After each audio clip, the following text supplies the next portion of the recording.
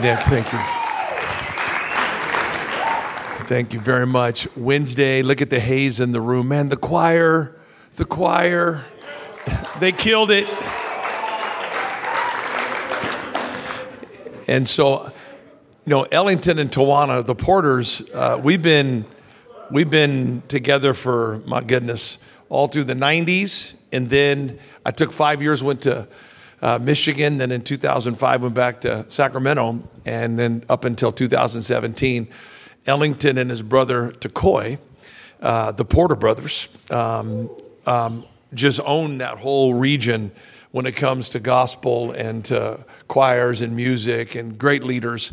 And so Ellington and I have been working together closely for a decade before we came here. So when I see what's going on, I just smile real big and go like, you still haven't seen it. We got to show them clips of the MLK choir one of these times, just to let them see a little bit of that. And Tawana, man, it's always wonderful to have you here today.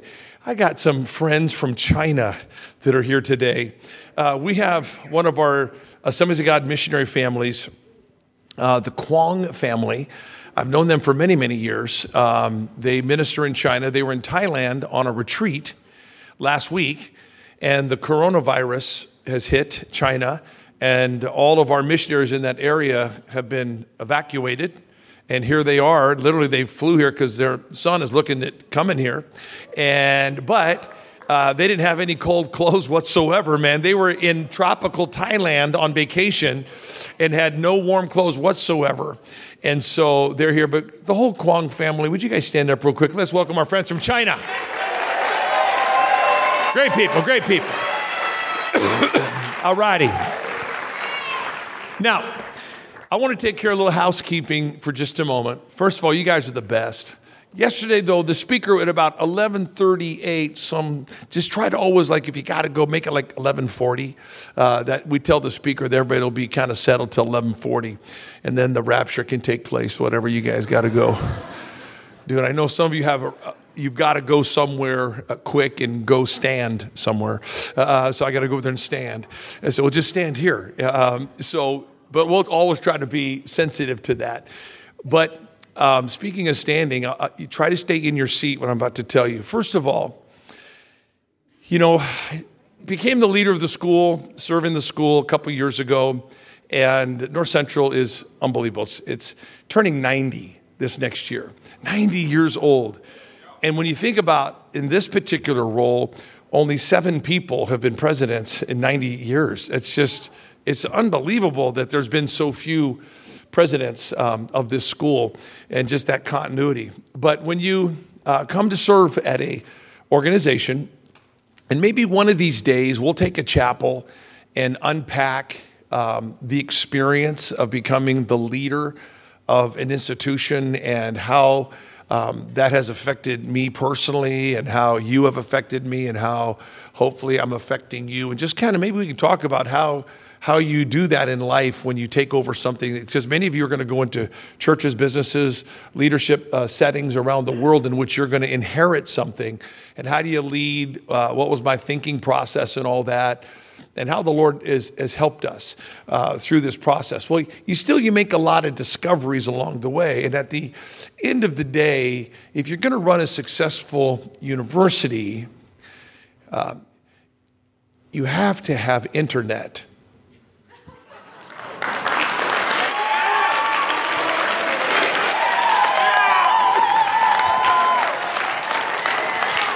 So, I know. So, in the interview processes, as I was understanding, you see the books, you see the finances, you meet the wonderful faculty and staff, but I was not given a tour of the IT equipment. They didn't take me into that room. We have a great IT staff. Well, the fact of the matter is the equipment, much of it is aging or aged out. So we finally had a wonderful top-tier outside person look. Because sometimes I'm guilty of this. Like, hey, I know someone in my church. And you can have the friend from church look at stuff. How many know what I'm talking about? Like, okay, no more friends from church.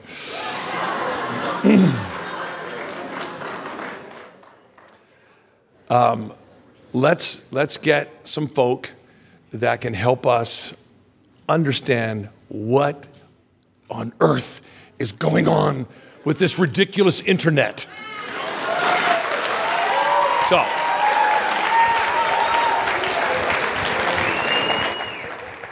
So that happened. How many like where this sermon is headed? So that happened. And we got our feedback, and I want to show you a picture. If we could put the pictures up here. So on your left is our current system. Okay? This is how many systems were configured, back in the 1900s or just shortly after the 1900s into the new millennium. Nothing wrong with that system. That was a breakthrough system. But the breakthrough system became the breakdown system with time. And so the problem with the system to your left, the blue system, is that if anything goes wrong in a multiplicity of areas, the whole system shuts down. So the blue is now moving to the green or the blue-green to your right.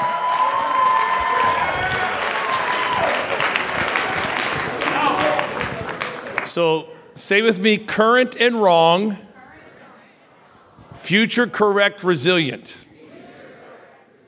So we had a firm that just installed all of the high-speed internet systems and backup systems for the Minneapolis airport and have done many great institutions, Christian and non-Christian institutions, if there's such a thing as that. But the system on the left, your right, my left, is what we're building. So we have just invested, and I usually don't bring stuff like this, but you need to know this. We've just invested $800,000. That's a lot of money, $800,000 to build new firewalls, purchase new switches, and to create a system that if something goes wrong over here on the left side of this model, the entire backup system and identical system already exists to catch any fault or flaw so the system doesn't stop working. So that is the hope. The firewalls were put in today, and the system is being installed as we speak over the next several weeks. It's not perfect yet, so if it goes out during chapel, it's underway, but this is a significant and meaningful and right investment into you, into us, so that we can soar. And all schools go through this, okay? This is nothing unique to North Central. It's just that we're getting our infrastructure ready and present for a great, great future. Now we should sing the Hallelujah song. I'd be like, Hallelujah, Hallelujah, Hallelujah, Hallelujah, Hallelujah. All righty. Coffee, internet, and food. That's basically how you run a university right there. So we're getting there. So beautiful. Thank you guys for everything. All righty, let's stand together. We're going to read some scripture out of Zechariah. Man, you're excited about Minor Prophet Zechariah. It's amazing how engaged everybody is. Hallelujah. Oh, that's fantastic. All righty. Zechariah is the second to last book of the Old Testament. Minor Prophet.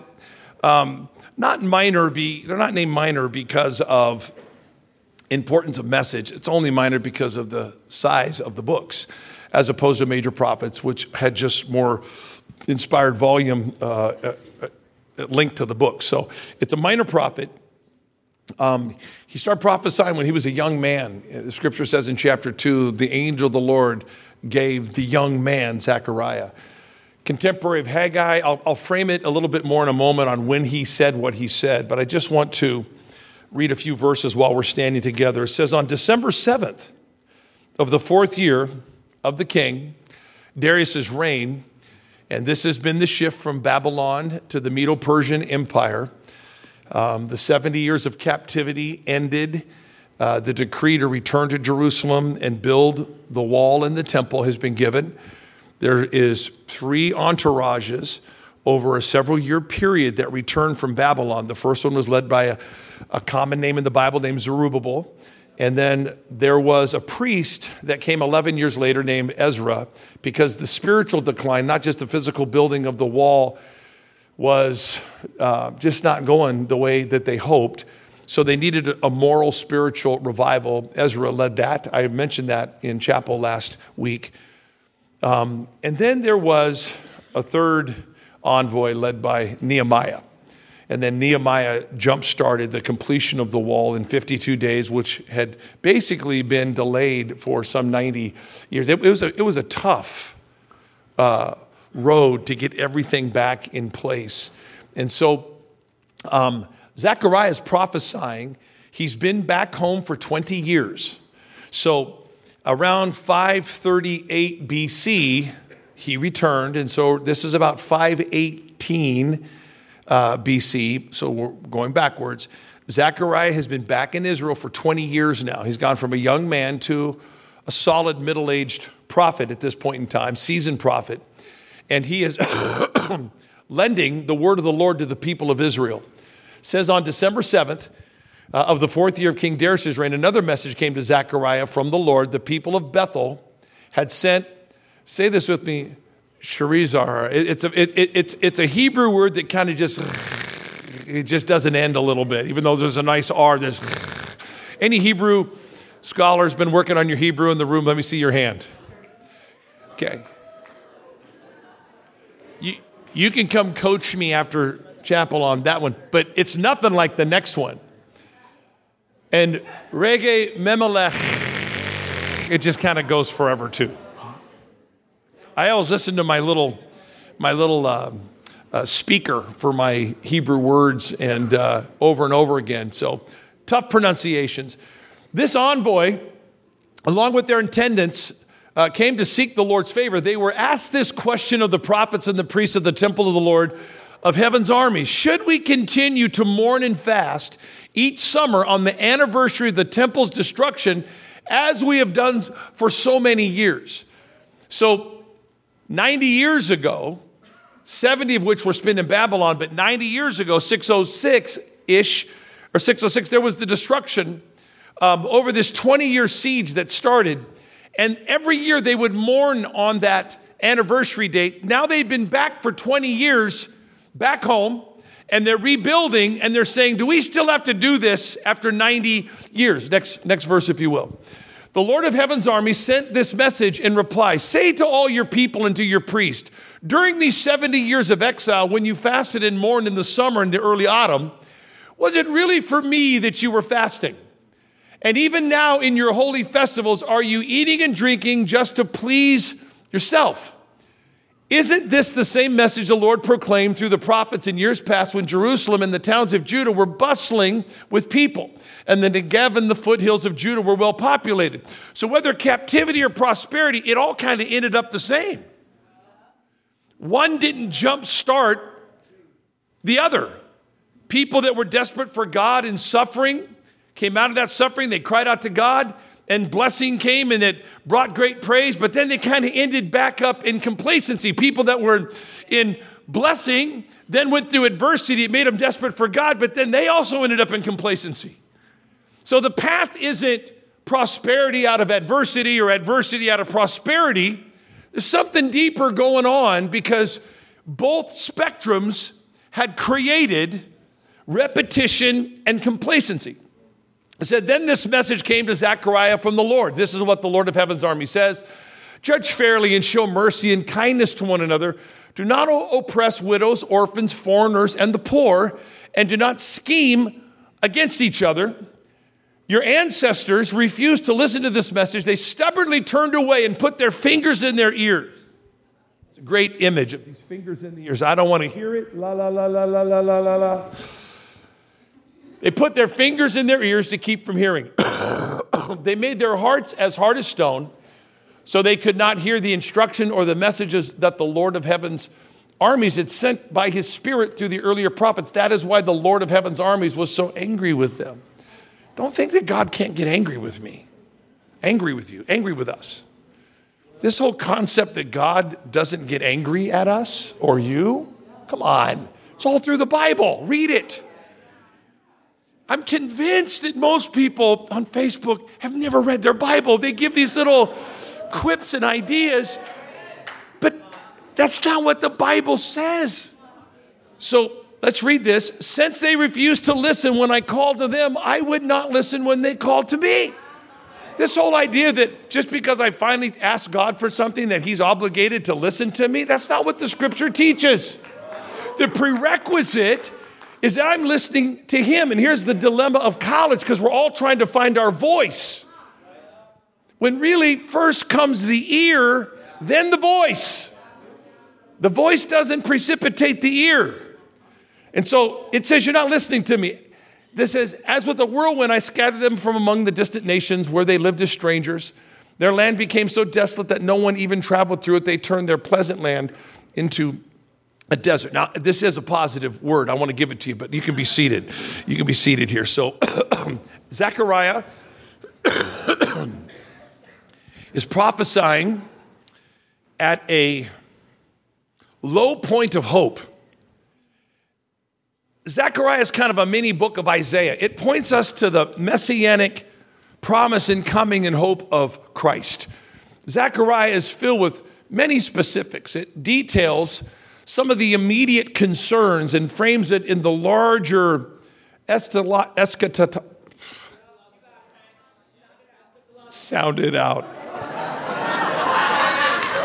You did that well. Say it. Eschatological. Beautiful. He did it. Eschatological. Concerns about the future. So the local scene matters, but it informs us about the future, the larger picture of what the Lord is doing. There could be clues.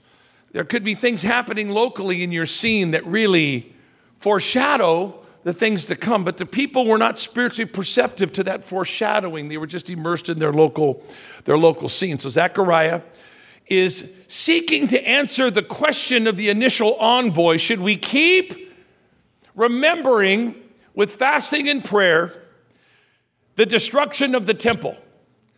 We've been doing this now literally for 90 years. Is it still worth it? It's lost its impact. And we all are involved in spiritual events that mattered a great deal at one time, but they've lost their vitality. It's a legit question.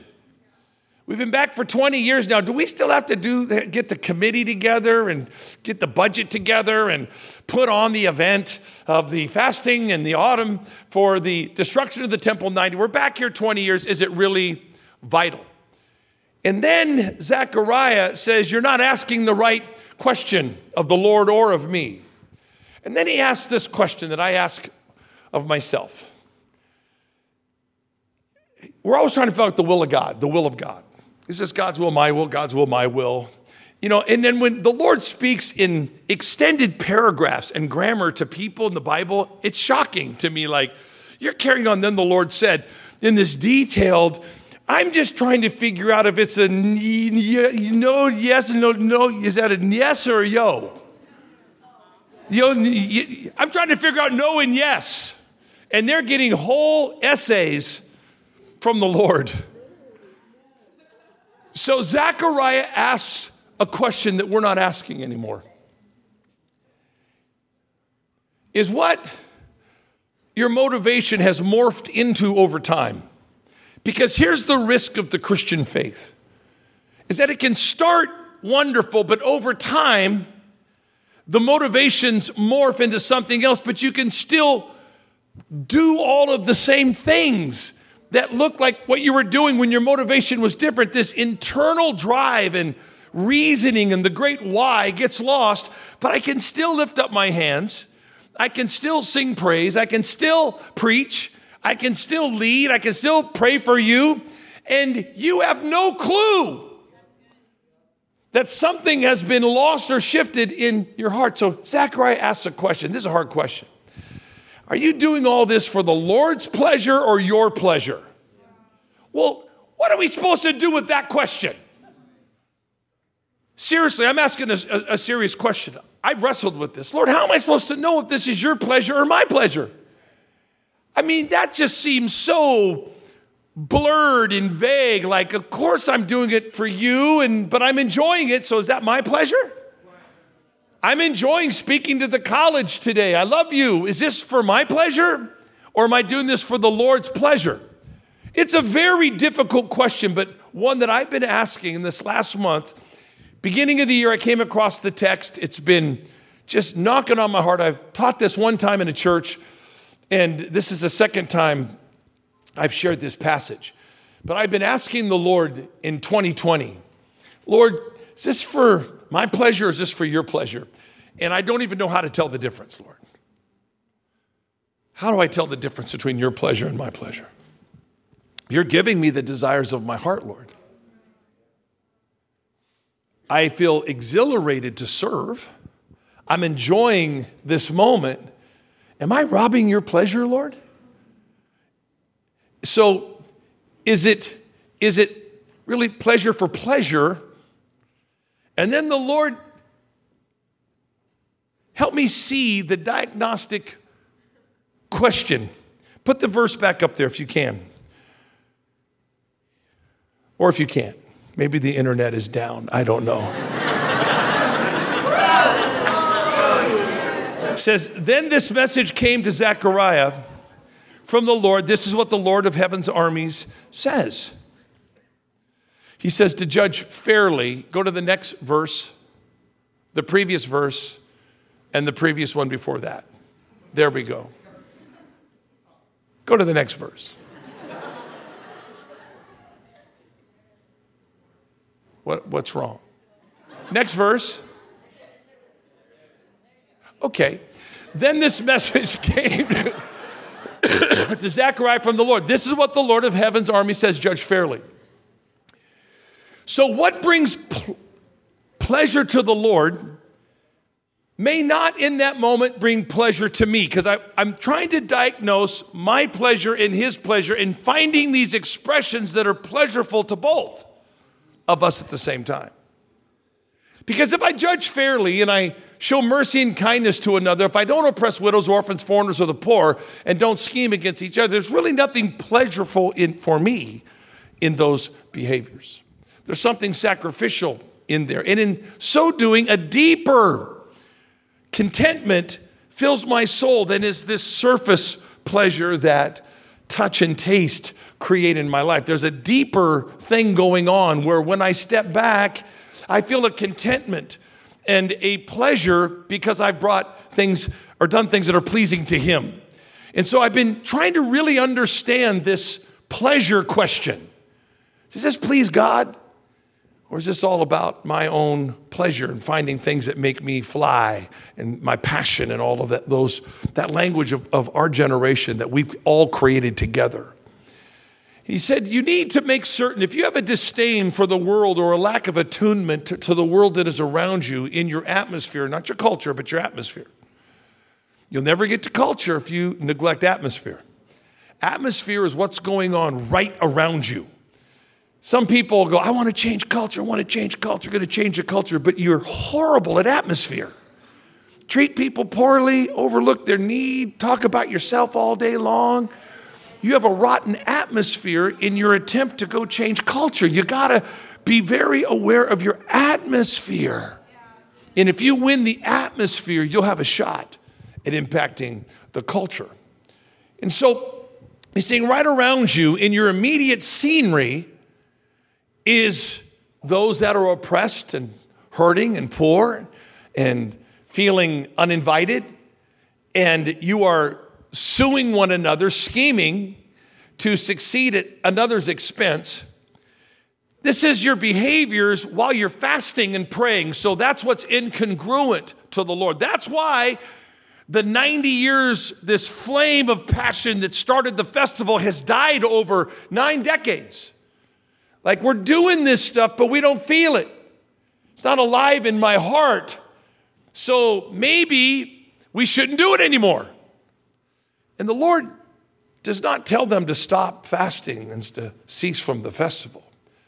He just asks them to probe a little bit deeper, come into a different kind of awareness that you have allowed than the one you've allowed to emerge in your life, and maybe something powerful and new. And then he likens it to this.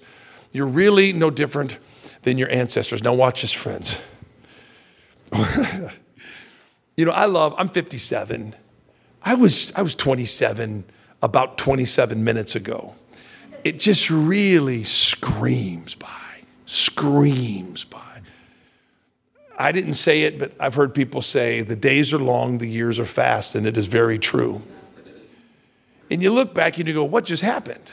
I just did a funeral on Monday in Sacramento for a precious lady that passed away. We flew home, did the funeral, came right back. And I'm around all these people that have been part of my prior setting from 2 settings. And you just kind of look at each other. My old worship leader was up there, Darnisha. She's in Florida now. And I'm back in my seat where I was a pastor. And the worship leader's back up there. And we are just having like a homecoming reunion. All these weird touches and feels are going on. You do that a lot the older you become. And I'm kind of looking at the speed of my life. But throughout my growing up, one of the most painful things that anybody could ever say is you're just like your dad. Yeah. Or you look like your dad. Don't tell me that. I don't want to hear that. I love my dad, but I don't want to look like him. Anybody want to look like their dad? Hopefully my sons. But that's for something else. But anyway, I don't appreciate being likened to the ancestor. And he said, your ancestors, there's a clue. Your local scene gives us a clue. And the clue is that the ancestors found their voice, but they lost their ear. And they could not live under instruction. And what happened was, it literally means they turned a shoulder and plugged their ears. If I really had to see an image that is battling against all of us in this day and age, we're sticking our fingers in our ears because we just simply don't want to hear it for a variety of reasons. Because the social cost of following that truth is one I'm not willing to pay right now. I don't want to hear this. So here's my simple instruction to us. Okay? The issue isn't that you're doing festivals and fasting like you have before and it's all like become dry. It's not the issue. It's not the event. Okay? It's something deeper. It's that we have put our fingers, we're not hearing our instructions. And he said this is powerful. I don't want us to miss this in the text. This is just like what happened to Israel in Jerusalem when it was bustling. And it was hot to live there and awesome, and they became complacent. And now you've come out of captivity and you've become complacent. So it doesn't matter your starting point. Which direction jumpstarts your spiritual growth? Things are great. But I'm complacent. I'm going through a trial. Now I'm thinking about God. Or man, I've just been in this low place and God just did something good. Now I think grace has pulled me this way. Testing is, you can become complacent in either direction. Okay? So don't long for that opposite thing to jumpstart your spiritual faith as though that will be the thing that gives you sustain. It'll always just have the energy that it always had. It's hearing the instruction of the Lord. It's when we read our Bibles, we open the page, but we take our fingers out of our ears and we're listening and we're not turning the golden opportunity. He says, you've turned your pasture into a desert. I would say for all of our lives, and we're done here. Let's all stand. Is that we all are sitting in a moment of opportunity and possibility in this room. I am, you are. It's a great moment. Our pasture is flourishing. I don't want to turn my pasture into a desert. I don't want to turn possibility and opportunity into a barren land because I simply don't want to hear it. I I don't want to hear what the Bible says about that topic. I don't want to hear what Jesus said about that. I don't want to hear what he's calling me to. I just want to go to festivals and have them pop and feel excited at the festival. It's about this. So let's pray this way. Lord, help me, first of all, take my fingers out of my ears. When I read my Bible today, when I hear teaching, Lord, let me pull my fingers out of my ears. I want to hear this. I don't want to turn a shoulder to it. And then, Lord, I pray that you would give me my ear, Lord, as well as my voice to this generation. Because if we're not hearing what the Lord wants us to do, it's crazy. This is 45 seconds. You know the story in the New Testament when Peter's asleep, Jesus is praying for that 3-hour period. He comes back, he keeps checking on his disciples, and Peter and John are sleeping. Their eyes are heavy, man. It's the middle of the night. And they keep falling asleep. Jesus says, watch and pray, watch and pray, watch and pray. For the hour's late, watch and pray. He's giving them instruction. They're like, because they're sleepy. Then Jesus says, the betrayers came, the army came to arrest him. And it says that for the hour's late, watch and pray, and that you may not yield to temptation. But he's sleeping. So then the dude comes in with to arrest Jesus, all of a sudden flying from off stage, full on awake, is Zorro, Peter. He comes flying like a superhero, lops off the dude's ear. 10 seconds ago, you're like, turn off the light. But something about fighting with swords, wide awake, woo! But Jesus said, put your sword away. I already told you this isn't how we're fighting. But because he had his finger in his ear, he didn't know what the Lord was doing in that moment. So he defaulted to his sword. Because it's like when people are like, at church, they're just like, I can't hear you guys preaching. Like, man, I used to get so insecure because people are like, barely stay awake, man, during church, man. They get up, walk out of church. Someone in the lobby's gossiping about somebody, like, oh, totally, I'm totally, they're like, Peter, man, Zorro, I'm wide awake now. Now I'm awake. We're talking bad about people. Woo! Love church.